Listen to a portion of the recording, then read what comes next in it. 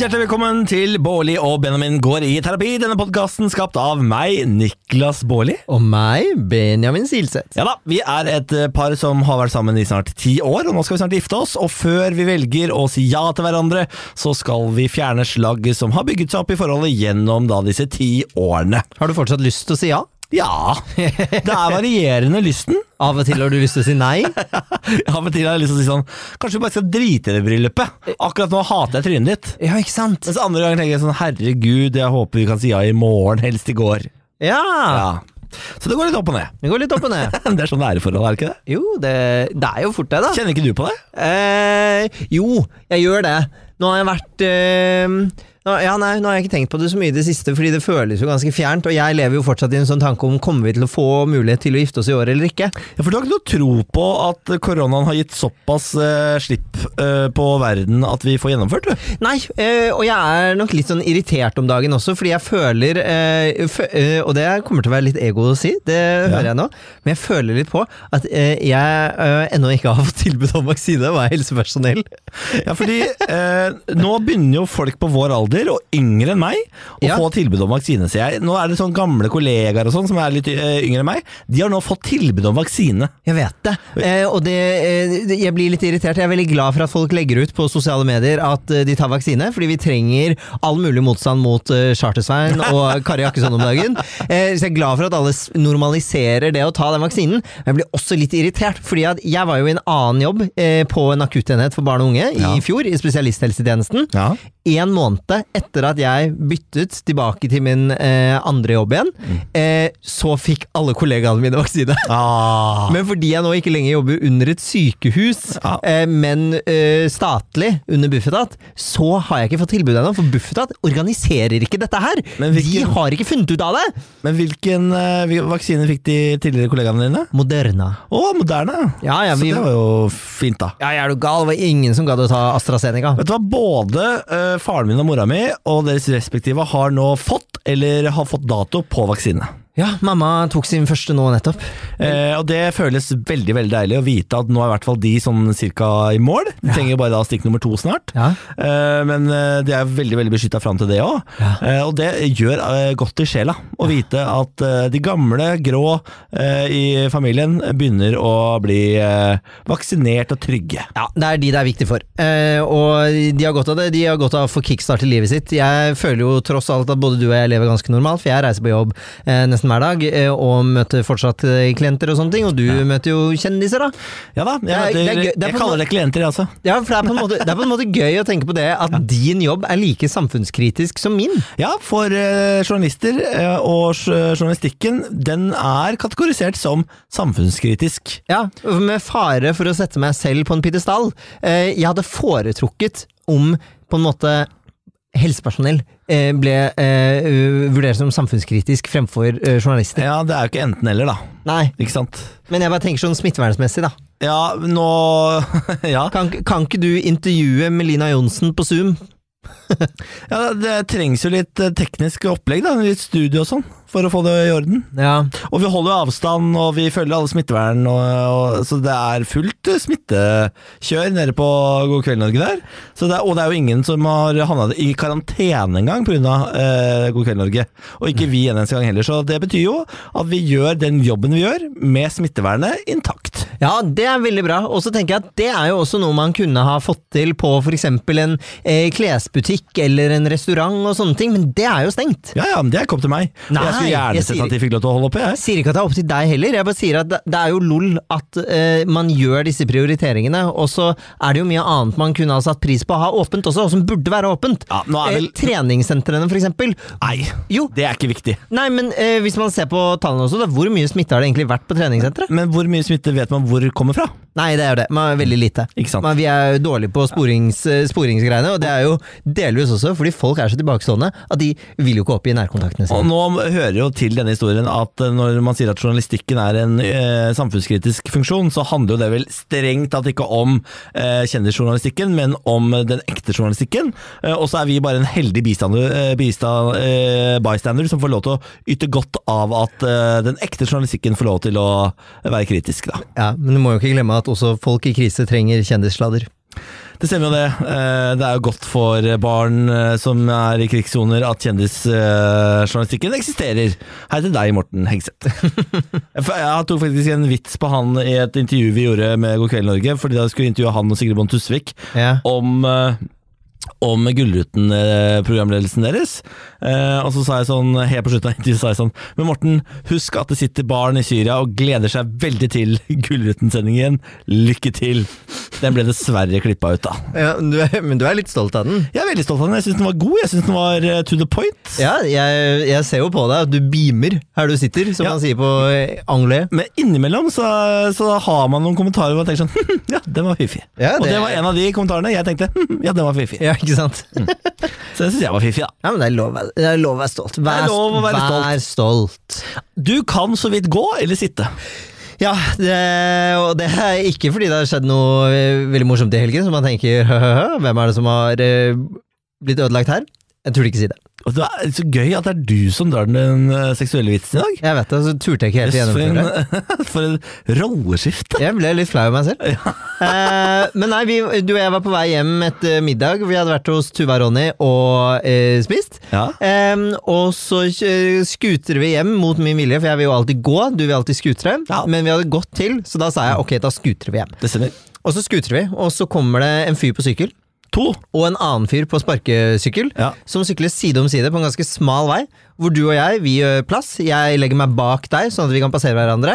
Den idioten på sparkesykkel, han gjør ikke det. Han snidder deg, så meier han rett inn i meg. Jeg ligger altså et par meter foran deg og hører et sånn ordentlig dunk, sånn boom, og så hører jeg deg si sånn og så det sånn, fy faen, der gikk det ordentlig gærent bak der. Ja, fordi det jeg gjorde, det var jo at jeg bremset jo ned, for jeg så at her kommer det noen, og jeg jo en nervøs type, så jeg bremser jo litt ned, men han bremset ikke ned i det hele tatt, for han registrerer jo faen ikke hva som skjer rundt han, så han bare gønner på i 20 km i timen og meier meg rett ned. Ja. Problemet jo at han har jo så høy fart, at det jo bare jeg som blir meid i bakken. Ja, og han svær. Det her en svær fyr, en voksen fyr på, jeg vil gjette, mellom 35 og 40 C. Ja, sikkert 45 år, jævlig fyr. Ja, han så ut som en dørvakt, liksom. Ja. Så ut som en dørvakt-type. Og så hopper de av hver sin scooter og sykkel og sånn, kommer løpende over til deg. Hvordan går det med deg? Ja. Og så er det noen som tar i døra? Hvordan går det med deg? Og så hopper jeg av, bare, hva faen det som foregår? Og så løper jeg bort til de to gutta og sier sånn, men dere må jo gi plass! Hva det dere driver med? Og da hisser han ene dørvaktjævelen seg opp. Han som slo meg ned. Ja, han hisser seg opp på meg, og mener at det jeg som ufin i den situasjonen. Jeg jo livredd for hvordan det går med deg. Så altså, dette jo frykt blandet med irritasjon for at de faen tar seg til rette på denne sykkelstien. Ja, og jeg sitter jo på bakken, fordi jeg har jo da fått, jeg jo ikke så veldig høy, så jeg har jo fått skulderen hans i venstre kjeve, og så har jeg jo blitt slått ned og landet på liksom halebenet og nedre korsrygg, så jeg sitter jo og vet ikke helt hvor jeg har vondest, og tenker bare sånn, fy faen, nå det hjernerystelse og det ene og det andre her. Og jeg bare hører at han blir så hissig, og du bare sier sånn, dere må jo gi plass når det kommer masse folk på sykkel. Og han blir så sint, bare sånn, hva faen det dere har drevet med da? Har dere noe å skjule, eller? Så begynner han å kle av seg, som om han liksom ypper til bråk, nå skal det slåss her, liksom. Ja, han åpner jakken, og da må jeg liksom ta tak i han, og bare sånn, nå slapper du av, jeg har dritvondt, og det her lite viktig, men det var du som meide inn i meg på høyre side av veien. Men jeg merket det var sånn, jeg ble sånn beskyttende, jeg hadde lyst til å fighte fordi de hadde vært slemme mot deg, men så, vet du, dette har jeg ikke tatt opp med deg, men jeg ble så forbanna på deg samtidig, fordi når jeg sa til de sånn, dere må gi plass, og jeg var litt irritert på de, så begynte du å kjefte på meg, for at jeg kjefta på de. Men problemet at dere ble stående og kjefte på hverandre, mens jeg sitter der og har dritvondt. Jeg holdt på å kaste opp, fordi det var så jævlig vondt i kjeven. Jeg ville jo bare hjem. Det siste jeg orker da, at dere skal begynne å beefe fordi han var en idiot. Alle vi fire innså at han var en fuckings retard som kjørte som han gjorde. Det gjorde han også. Da hjelper det ikke å begynne å kjefte på hverandre. Jeg tror han var rusa. Jeg jeg tror garantert han var rusa, for det så sånn ut. Han hadde I hvert fall drukket masse, men allikevel, jeg var bare sånn, nå orker jeg ikke det her, Niklas, nå, de har skjønt at de må roe seg ned, og men ikke kjeft på meg når jeg prøver å beskytte deg. Jeg kjeftet ikke på deg, men det var så lite viktig for meg at dere skulle yppe til bråk da, når jeg hadde så vondt. Men jeg var ikke ute etter å yppe til bråk. Nei, men det var det som skjedde. Nei, jeg var ute etter at han skulle forstå at de må jo for faen gi litt plass, fordi de tok all plassen på hele sykkelstien, men så vidt han ikke traff meg, liksom. Ja, men han var jo redd og stresset, fordi han visste at han hadde gjort en feil. Og når folk redde og stresset og vet at de har gjort noe feil, og folk begynner å kjefte på dem, så blir de sinte. Ja. Og en fyr som ser ut som en dørvakt, og litt rusa, han begynner å bråke, og det orker jeg ikke da, for jeg kunne ikke gjøre en dritt. Greit, så har du vel rett der også da, Benjamin, men det gikk I hvert fall greit med deg, gjorde du ikke det da? Jo, det gikk jo bra, men det jo vondt å sitte og ligge og tygge og åpne munnen. Hvordan går det egentlig med kjeven din? Det ikke så veldig bra, jeg kan åpne den sånn cirka så mye. Oi, det jo ikke gode nyheter. Nei, mer enn nok for deg, si. Det var ikke dum. Nei. God comeback. Takk for meg. Ja, vær så god. Men, ikke sant? Men det jo hyggelig at du også hadde lyst til å forsvare meg oppi det der. Jeg bare liksom, det siste jeg trengte da var at du skulle bli slått ned av rusa dørvakt. Ja da, jeg kan se det, men jeg hadde et behov for å si ifra at man må passe seg, og man får ikke lov til å holde på sånn med en fyr jeg glad I, ikke sant? Nei, og det synes jeg veldig hyggelig, og jeg tror kanskje jeg også blir litt sånn ekstra on edge på det, fordi jeg så jo at han fyren var jo ikke helt ved sine fulle 5, og det at du prøvde å komme med et rasjonelt argument som var liksom, kom igjen gutter, dere må gjøre plass, og kan ikke meiene folk på sykkel eller på gangstil liksom. Og så svarer han på den måten han gjorde med å skjule, med å liksom åpne jakka og gå rett I liksom intens blikkontakt med deg. Da var jeg bare sånn, han der ikke åpen for å høre på rasjonelle argumenter. Han kan fint ende opp med å bråke, og han fyren på sykkel ved siden av, han var jo også til kompisen sin sånn, nå tror jeg vi bare skal sørge for at han har det bra, Ja, dere to var jo de mest fornuftige der. Ja, han ga meg en liten fistbump på slutten og sånt, og jeg ble bare forbanna på han der idioten på sparkesykkel, og så ble jeg redd for at han skulle meine deg også da. Hvis dere har en venn som har krasjet med en sparkesyklist oppe ved Hasle I løpet av helga, vit at vennen deres, han et rasshøl. Ja, jeg våknet faktisk på søndagen og tenkte sånn der, fader, det jo faktisk lov å politianmelde. Ja. Fordi for det første så kjørte han I påvirket tilstand, det hadde vi ikke fått bevist da, for det hadde vært for sent. Men det ikke lov med forbikjøringer på over 6 kilometer lenger når du på elsparkesykkel.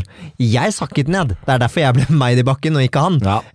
Så han hadde jo alt for høy fart, og det jo GPS på alle de elsparkesyklene, det ikke det da? Det tror jeg det ja, kanskje det de overvåker rett og slett, ja. Jeg så ikke hva Fikk ikke du også sånn varsel på Apple Watchen? Jo, den Apple Watchen min, jeg trykket på sånn registrering om fall, og den registrerte at jeg hadde et plutselig fall da. Så 3 ganger så duret den høyt og sa sånn, går det bra? Eller kontakt nødberedskapene. Ja, den kan ringe ambulansen for deg, politiet og sånn. Og så klarte jeg å trykke den av på at det gikk bra, men det var så vidt, fordi det var intens ringing I øret, ass. Herregud. Ja, det var, jeg trodde jo at jeg hadde fått en hjernerystelse I kjeven, fordi jeg ble så kvalm etter at det skjedde, for det var så jævlig vondt, så jeg tenkte jeg skulle spy, og da var jeg sånn, faen, oppkast, det jo et symptom på hjernerystelse, og så var jeg sånn, nei Benjamin, du har vondt I kjeven, det ikke hjernen din. Hjernerystelse I kjeven, det hadde vært en first da. Altså, jeg får til mye. Ja. Vi skal hente inn dagens terapeut ganske snart, og før vi gjør det, så må vi ha parametere. Ja, Hvor du? Nå jeg både først ble jeg litt sånn irritert på deg fordi du yppet I bråk. Nå jeg litt glad I deg fordi du beskyttet meg, så jeg på 8. Det så hyggelig da. Ja. Vet du hva, I dag, jeg har jo vært veldig forelsket I deg hele dag. I stedet så tok jeg meg en liten napp og sånn, og da gikk du og la meg, og det var veldig koselig, så jeg tror jeg helt oppe på 9, altså. Ja? Faktisk, ja. Det relativt kjærlig om dagen. Ja, men det godt utgangspunkt for Ida Fladen.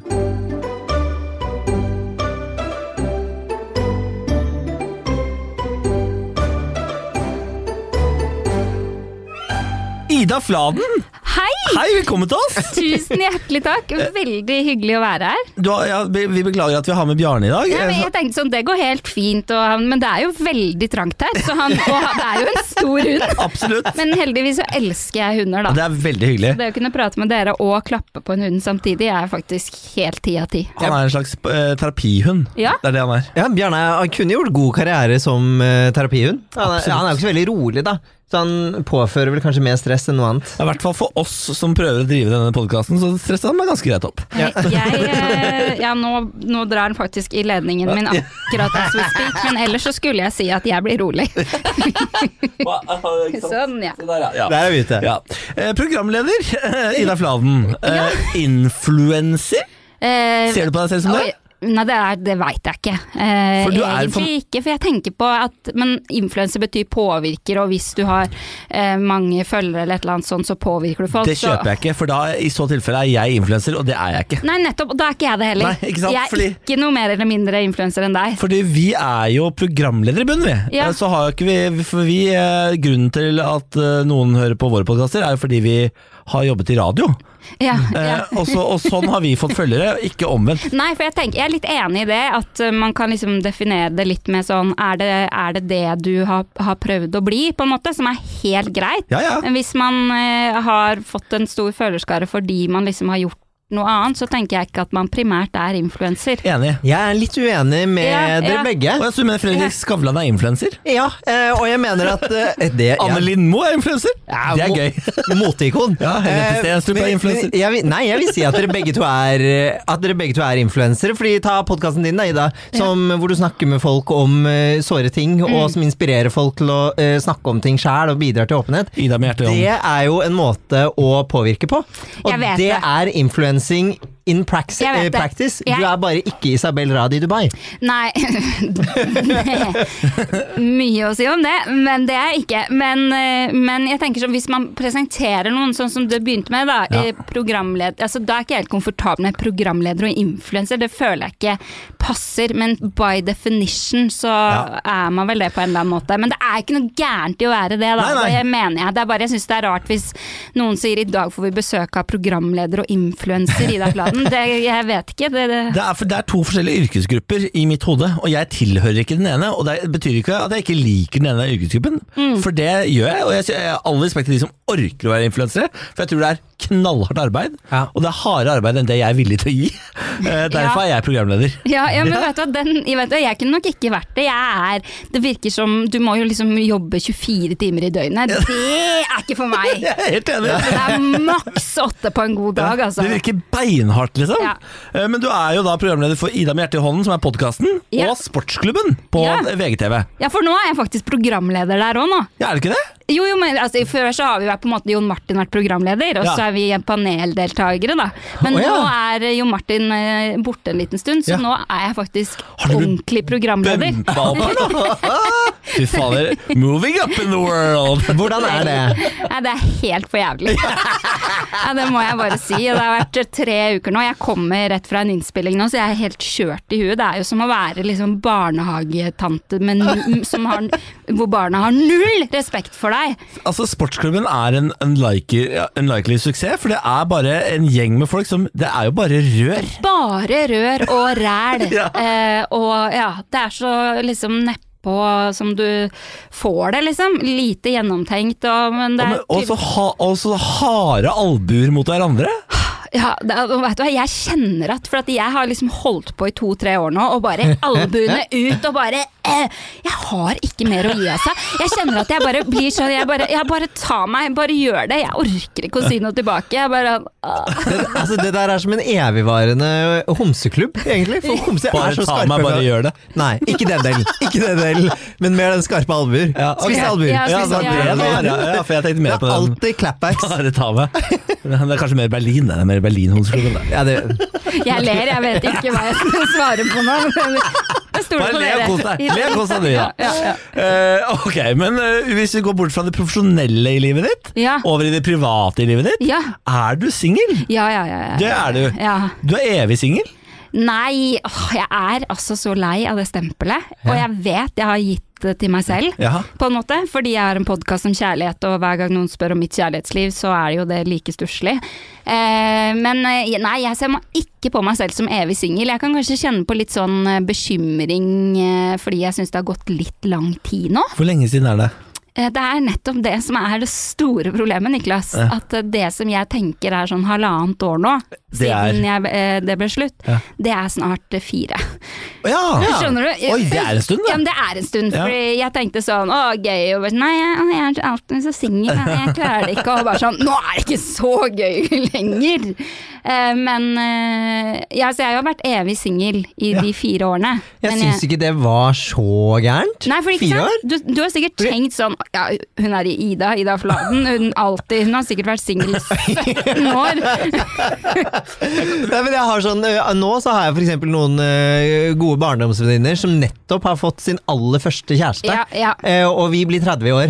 Så det er på en måte sånn, jeg synes liksom ikke det er så lenge når man har vært sånn, ok, jeg har vært single i 4 år. Jo, men de har hatt besøk i kjøttbutikken de da. Altså det er ikke sånn at... Men jeg har jo ikke sagt at jeg ikke har hatt det da. Okay. Det er riktig, Niklas. Men jeg kan si at det har vært lite av det også. Men altså, jeg har ikke vært i sølibat. Det får være grenser. Fordi når jeg hører evig single, så tenker jeg da rullegardina nede og sjappa stengt. Men dater du?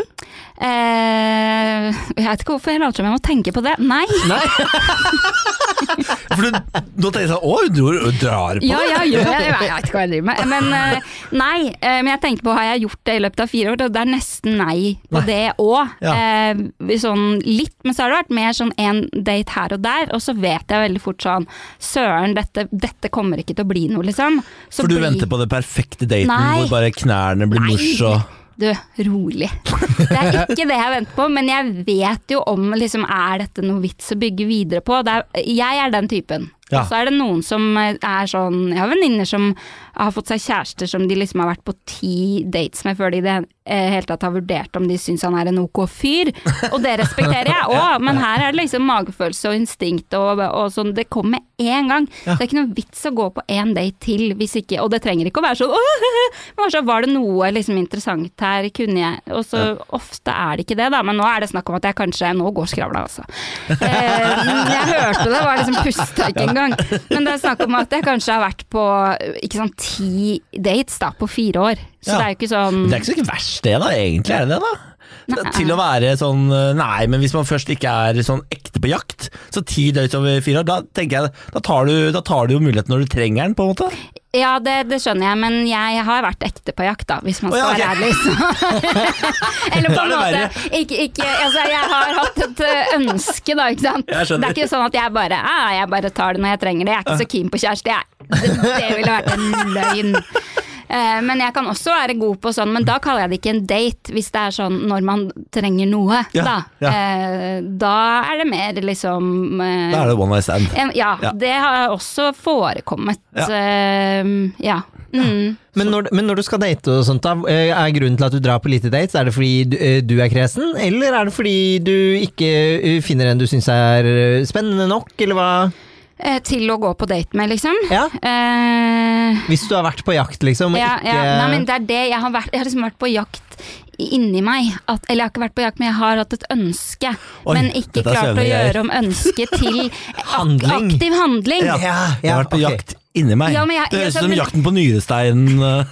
Poenget mitt var at jeg har ikke vært sånn der, jeg synes det er helt chill å ikke ha kjæreste. Jeg har hatt lyst på det, men jeg kunne jobbe hardere for det, åpenbart. Men for å svare nesten på spørsmålet ditt, så er det at jeg synes at dating altså det er en sånn så stor greie, altså ut av komfortzonen der, som gjør at jeg liksom jeg vil veldig gjerne, fordi jeg vil ha den premien man kan få ut av det, men synes ikke det er liksom noe gøy eller spennende å være sånn, i dag skal jeg på en date, altså det kan jo høres, men jeg synes bare det er sånn, har den avtalen om 2 uker, så er det bare sånn, bare liksom gruer meg og tenker at, Nei, det burde det jo ikke være, nei. Da hadde ikke jeg giddet det. Men jeg har jo på en måte jobbet litt med det, så jeg tror inni hodet mitt at når man får lov til å møte mennesker på vanlig måte igjen. Ja.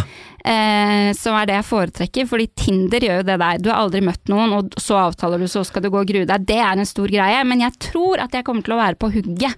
Så fort jeg kan liksom... Dansegulvet, liksom? I dansegulvet. Altså, ja, det tror jeg kommer til å være i zonen, altså. Men der jo folk jo litt forskjellige der da, for det jo noen som bare hater det, altså nettdating.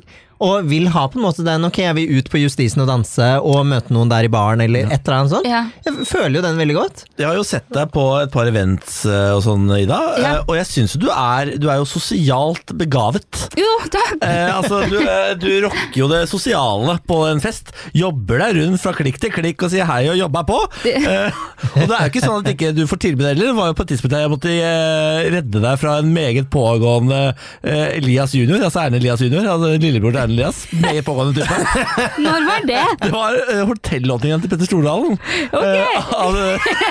Var det da vi var på et av hotellrommene til Erlend Elias? Nei, det her var jeg måtte følge Ida Fladen ut i en taxi, og lillebror til Erlend Elias fulgte etter til jeg lukka døra og sa sånn, ha det Ida! Ha det Ida! Takk for i dag! Det faktisk sant, det. Det var, nei da, men det det jeg kan, det jo kjempegøy å få et tilbud ansikt til ansikt, om det lillebroren til Erlend Elias, altså det koselig det, selv om jeg han ganske kjekk da, jeg synes han ganske kjekk. Det ikke noe gærent med han. Men Aldri fnising. Nei, men men å få tilbud, for å kalle det da, på sånn DM på Insta og alt sånn, det klarer jeg ikke å forholde meg til. For at men det gjerne kom bort til meg i levende live, så man kan se at du en grepa kar. Ja, det setter du pris på? Nei, men ikke, det greit i hvert fall, eller sånn, det kan jo, da får man jo et lite inntrykk. Det bedre enn DM-en hvor det står sånn, deg, meg, Aker Brygge, torsdag klokka 8, liksom? Ja, det skjer jo ikke, så går du inn, og så har de privat profil, ikke sant? Så bare, hva du driver med? Altså, jeg må jo sjekke. Men jeg tror at jeg skal være bedre på å slå til på de tilbudene når de kan forekomme live. Nå går det faktisk ikke bra med Bjarne. Hva det du driver med da, Bjarne? Hva det? Jeg tror det ligger et tyggebein oppi den der greia. Du kan ikke ha det liggende der, og så få det fordi vi hadde da Ulrikke var her og var gjest, så hadde hun med seg sin hund, og den tålte ikke som tyggeben. Da måtte vi gjemme det. Men nå, Bjarne, fikk du tyggebeinet, vær så god. Ja, vær så god. Ok, dere, nå må vi må nesten komme i gang med ukens problem, fordi det veldig glad å bable med deg, Ida. Og herregud, for så spennende det blir når verden åpner opp. Jeg gleder meg til å se deg fighte av unge sjekkere på dansegulvet. Det kommer til å bli en skue for... nå må jeg levere på det, altså at jeg skal gå all in. Nå har jeg sagt det her, så og hvis du sier det her, da det sant. Ja, absolutt. Det gøy. Ok, Benjamin, det du som har problem i dag? Ja, over til dere, det bra. Ja, over til oss. Verdens mest egoistiske på dette. Få inn en annen for å snakke om oss. Jeg liker det godt. Ja. Nå har vi gjort det så lenge at nå føler jeg vi over dette. Jeg gleder meg veldig nå. Det bra. For det vi skal snakke om nå, det noe som vi tidligere har hatt et lytterinnsendt problem på, men som jeg har i nyere tid skjønt at det gjelder jo fader meg, også oss. Og det at jeg får ikke Niklas ut av leiligheten. Niklas har masse venner. Han kjempegodt likt. Han kjempepopulær, liksom. Alle vil henge med Niklas, og alle elsker Niklas. Men Niklas veldig dårlig på å initiere til det å henge med venner, eller være med venner. Så det fort gjort at vi går da sier vi går litt i den fella sammen, at vi har hyggekvelder hjemme. Men jeg føler at jeg titt og ofte drar ut med mine venner og spiser, eller tar en vinkveld, og sånne ting, og da Niklas sånn, så digg at jeg får en alenekveld. Så sånn, det deilig for deg. Skal ikke du gjøre noe i morgen da? Men det gjør han veldig sjeldent. Så jeg har vært litt redd for å ta den praten, fordi det høres på en måte litt ut som at Niklas, nå jeg lei av deg, og nå trenger jeg liksom litt alenetid. Men det handler også litt om at, og det høres ut som en ganske syk tanke, hører jeg nå, men jeg tenker sånn, hvis jeg skulle falt om i morgen da, og Niklas ikke har meg lenger, så sånn, da vil jeg at Niklas skal ha andre rundt seg også. Det var den siste der som gjorde det veldig alvorlig. Ja, det var voldsomt. Men man får lov å tenke det man tenker, takk, og si de tankene høyt. Det snilt at du sier. er veldig viktig. Men så det er på en måte to behov her da. Det er mitt behov for å ha litt alenetid hjemme også, og vite at Niklas er ute med gode venner og koser seg, og må ikke ta med meg. Og det er det at jeg vil at Niklas skal på en måte pleie litt venneforhold selv da. Ja. Har du noe å si til det forsvar, holdt jeg på å si? Ja, altså Eller, skal jeg si først hva jeg synes? Du kan godt komme... Eller har du sånn der, det stemmer ikke det han sier? Nei, det stemmer ganske greit det han sier. Fordi jeg har tidligere vært ærlig om i denne podden at jeg er ganske dårlig på å pleie venneforhold. Jeg liker at folk pleier venneforholdet med meg, og så er jeg veldig dårlig til å sitte hjemme og tenke sånn, nå er det lenge siden jeg snakket med Lars, eller nå er det lenge siden jeg snakket med Ronny. Nå må jeg sikkert ringe og høre hvordan det går med Tuva. Altså, sånne ting gjør jeg ikke. Nei. Samtidig som det er veldig sjelden at jeg sender melding til Ronny og sier sånn, skal ikke gå til å ta en øl da? Fordi jeg føler litt at det er litt å være til bry. På et vis. Oi, ja. Så det er litt det at jeg liker å være hjemme. Og jeg synes egentlig altså, det er bare digg å være ute i helgene egentlig. Hverdager er til å ligge på sofaen. Ja. Men dette tror jeg er et ganske sånn vanlig problem i et forhold, at den ene har liksom mer behov for alenetid da, først og fremst, enn den andre. Mitt standpunkt der, sånn jeg er, og som er veldig viktig for meg, det er at man må ha mye tid fra hverandre. Det mener jeg, men nå skal ikke jeg si at det er en oppskrift, jeg kan egentlig bare snakke for meg, men det er faktisk noe som er ekstremt viktig for meg, og noe som jeg er ekte sånn nervøs for, hvis, eller la oss si når jeg kommer til å få kjæreste igjen, at jeg kommer til å bli kvært. Fordi jeg trenger alenetid. Jeg har jo vært i 2 lange forhold før, på sånn 2 ganger 4 år eller noe. Begge med musikere. Genialt! Altså de reiser jo, ikke sant? Så det er plutselig sånn, neste uke så blir jeg borte i 4 dager. Det er jo en drøm. Det er sånn når jeg jobbet i NRK, så reiste jeg jo hele tiden. Altså da, enten vi ville eller ikke, så var jeg borte i hvert fall et par dager i uka. Hver jævla uke. Og det var jo... Benjamin tenker drømmene tilbake. Jeg savner det! Og jeg savner det selv! Jeg savner å ha en jobb hvor jeg reiser, og er borte fra, og er på hotell og er borte fra deg, og vi kan meldes og savne hverandre sånn. Det digga jeg. Et problem som du kanskje ikke tenker på, Benjamin, er at de gangene jeg får et vennskap hvor det er naturlig for meg å stikke ut og drikke øl og sånn, så pleier Benjamin å involvere seg i det vennskapet.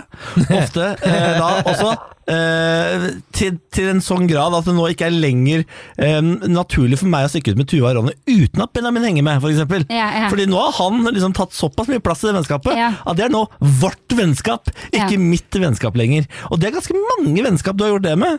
Så de fleste vennskapene jeg hadde når du og jeg ble sammen, har du på en måte tatt over på et vis. Eller i hvert fall blitt en så stor del av at det er nå 50% vennskap.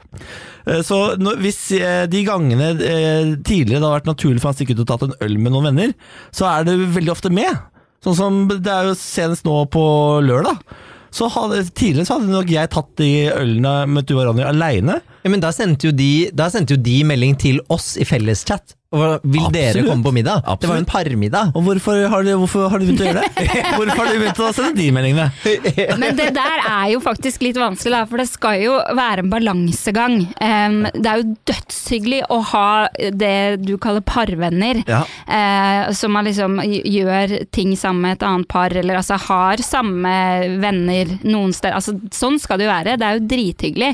Men det er jo det å også ha noe eget. I tillegg. For det der du sier med at du er redd for at han liksom skal bli alene og sånn, det vet jeg ikke om jeg har noen sånn løsning på, for da må jo du aktivt ut og finne deg nye venner som du aldri introduserer til Benjamin.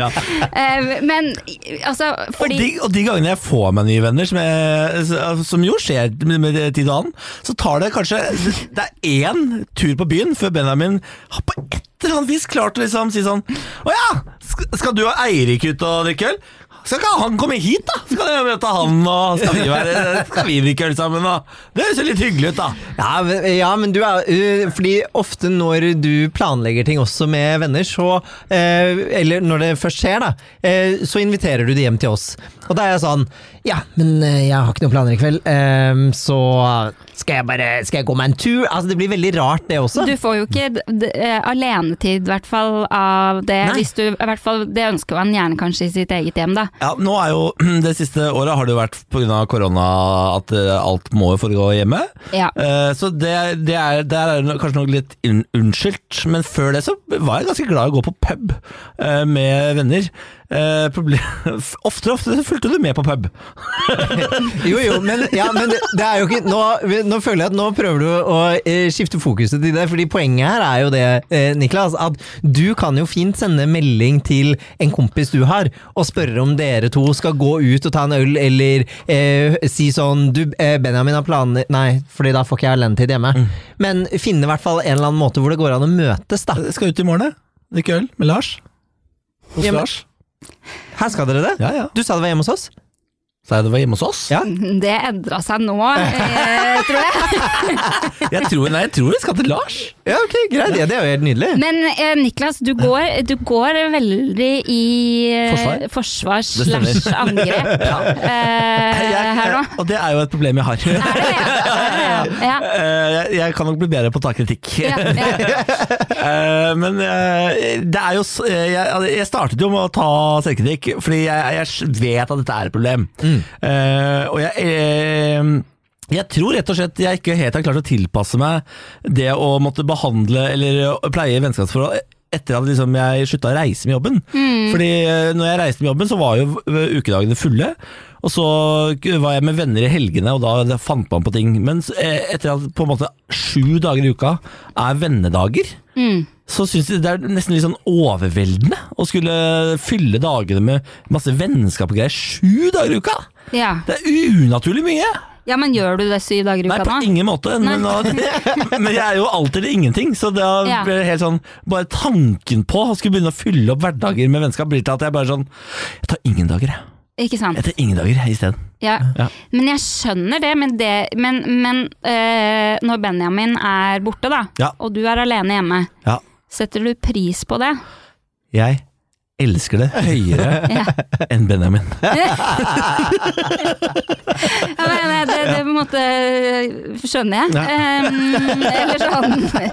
Men da må du jo ønske å gi det tilbake til han. Ja. For han elsker det jo mest sannsynlig minst like mye som deg. Ja, det skjønner jeg. Men det er nok noe du må begynne å kommunisere. Ja, men det er det han gjør nå! Ja, og det er kjempebra. Takk. Og det er superbra at du gjør nå. Nå har jeg bare forklart hvorfor det har vært sånn frem til nå. Men jeg tror hvis du har lyst på de frikveldene, da, som jeg skjønner veldig at du har, så tror jeg kanskje du har godt av å fortelle meg det innimellom. Jeg tror ikke du kan forvente at jeg skal huske på det. Fordi såpass godt kjenner vi jo meg at det går jo like fort i glemmeboka som jeg ble fortalt det nå. Da må du ha en påminner om det sånn titt og ofte. Fordi jeg vet jo at hvis du hadde sendt melding til en av dine kompiser eller venninner eller hvem den skal være, og spurt sånn, hei, vi skulle ikke bare funnet på noe du og jeg, eller når det blir mulig å gå ut og spise igjen, at bare sånn, skulle ikke vi bare gått ut og spise og sånt, så vil jo ikke de tenke at du er til bry. De vil jo henge med deg. Og det var jeg jævlig god på før når verden var åpen, å stikke ut og spise middag. Det er derfor jeg er så tjukk som jeg er også. Fordi alle former for sosialt samvær var jo å drikke og spise. Det er det eneste gangen jeg var ute, var jo for å spise indisk med Ronny. Altså, det var bare dytte i trynet vennskap. Men det skal jo sies at det med å liksom spontant gå ut og gjøre ting er jo selvfølgelig veldig mye vanskeligere nå.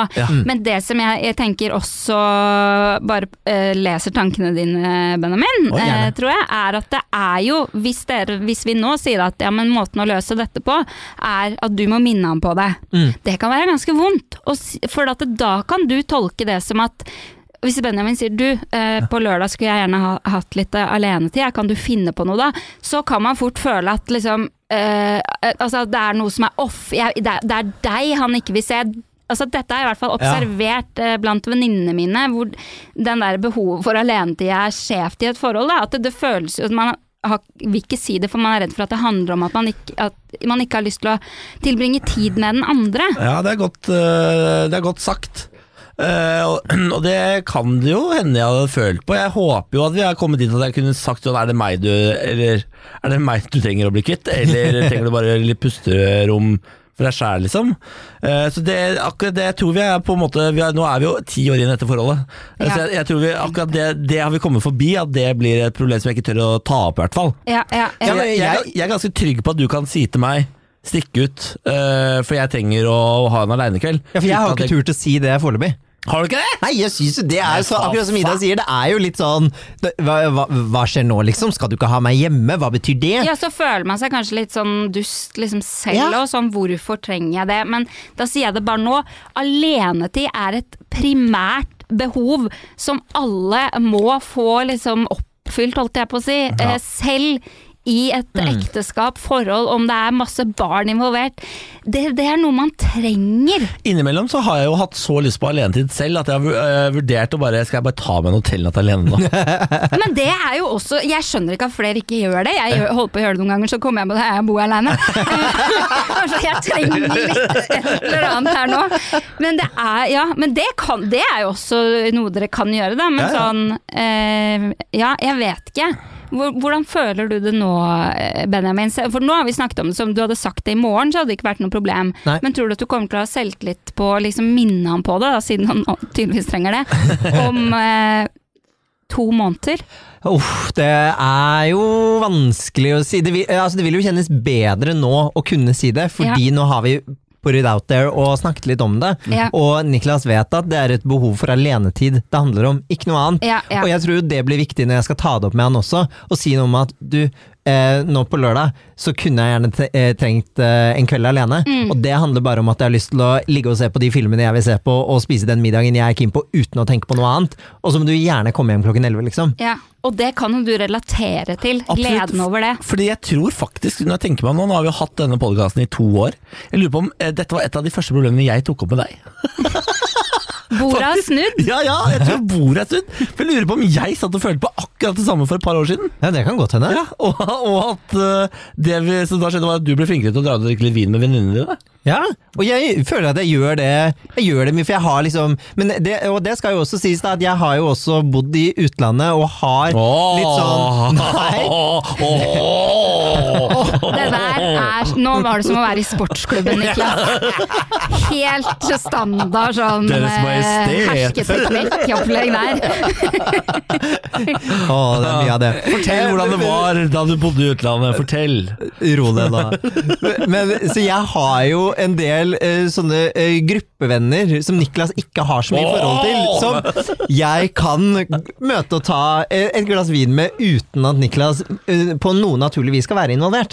Og vi gjør mye, vi gjør sånne ting titt og ofte liksom, og da er det sånn, av og til er vi hos meg, av og til er vi hos en av dem og sånne ting, og da er aldri Niklas med.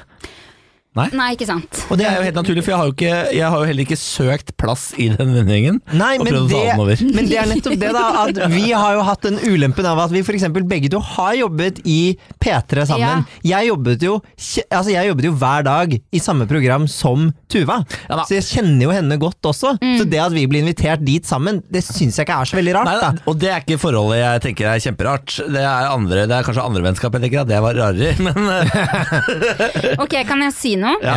Noe som kommer til å løse mye av dette problemet.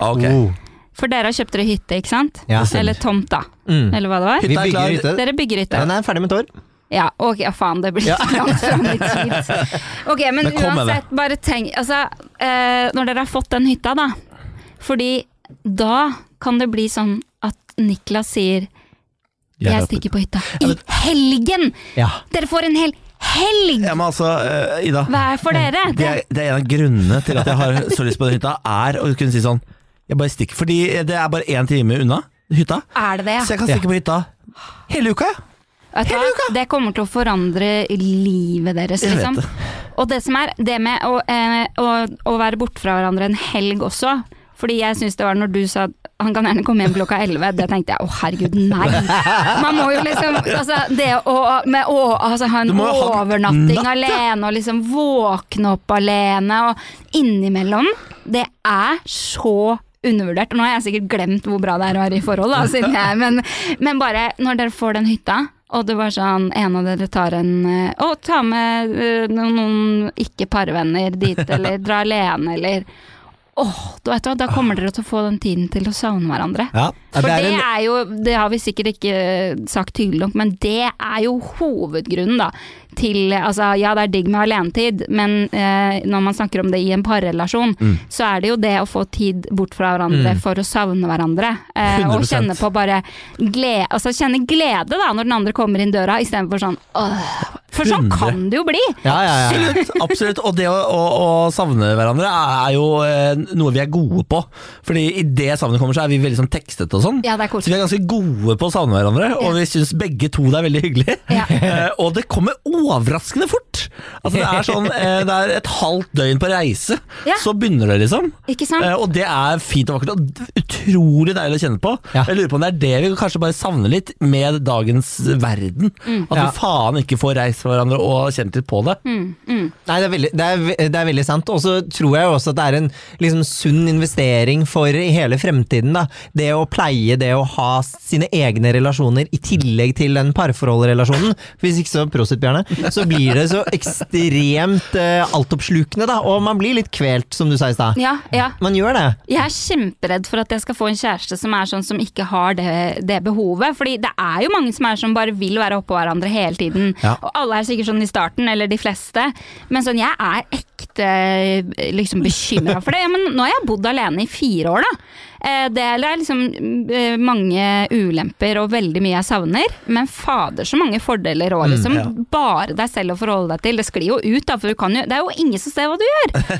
Altså men det er jo ingen som ser den Grandisen du begynner å steke 2:30 på natta. Det er ingen som sier sånn, skal vi vente med den til i morgen? Altså det er ingen som stopper deg fra noen ting. Men altså det høres veldig deilig ut.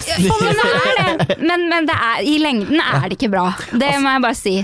De 3 siste dagene så har jeg fått jeg har fått kjeft for å gå og spise godteri. Jeg har fått kjeft for å åpne en flaske vin. Jeg har fått kjeft fordi jeg grillet for mye mat. Jeg har fått kjeft fordi jeg grillet for lite mat.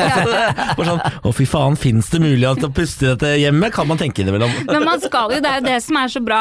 Du må sette pris på liksom, de begrensningene som kommer av det også. Fordi at det, på ekte liksom, det er veldig bra og man skal jo liksom balansere hverandre på det der, sånn at man lever bedre liv. For når man bare kan velge selv, og altså vi er sikkert egentlig ganske like personlighetstyper, Niklas. Late faensfolk, liksom. Det stemmer. Og når du da, hva hadde skjedd da, hvis ikke du hadde hatt Benjamin? Det hadde ikke gått bra. Nei. Altså de gangene Benjamin er borte en uke, så kommer han hjem, og da har jo livet mitt forfalt på en uke. Det tar nøyaktig en halv uke før alt er ute av system, og det er 0 initiativ til å fikse det. Ikke sant? Ja, men hvorfor skal man det? Altså prøv liksom å være single og lat i korona. Oi. Det er ikke noe grunn til å vaske opp etter deg. Altså det kommer jo ingen på besøk. Det er aldri noe. Før så pleide jeg å invitere på besøk en gang hver annen uke, bare for at det er det eneste som får meg til å rydde.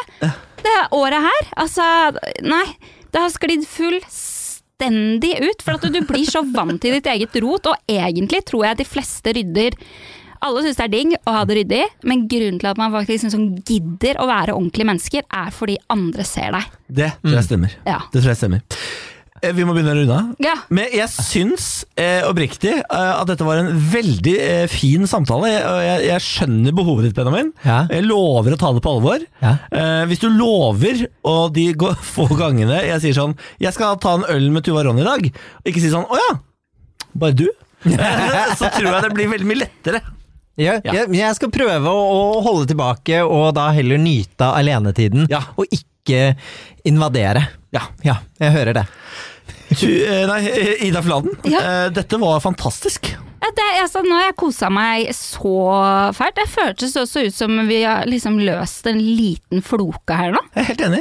100%. Og det er deilig. Nå skal det nytes fremover, Benjamin. Og når den hytten kommer, da skal det nytes da. Jeg skal sende en melding til Lars og sjekke at det var til han vi skulle i morgen. Hvis ikke så skal jeg endre den planen. Ja, ok. Bare hyggelig. Takk. Bare hyggelig, gutten min. Takk. Hæ? Det er hjemme til 11 da. Takk for at du har hørt på Bolle og Benjamin går i terapi. Har du noe på hjertet, send oss en e-post til bb@fenomen.no. Det står for Bareback. Det står for Bolle og Benjamin. Det kan du velge selv. Ida Fladen, tusen takk. Takk for meg.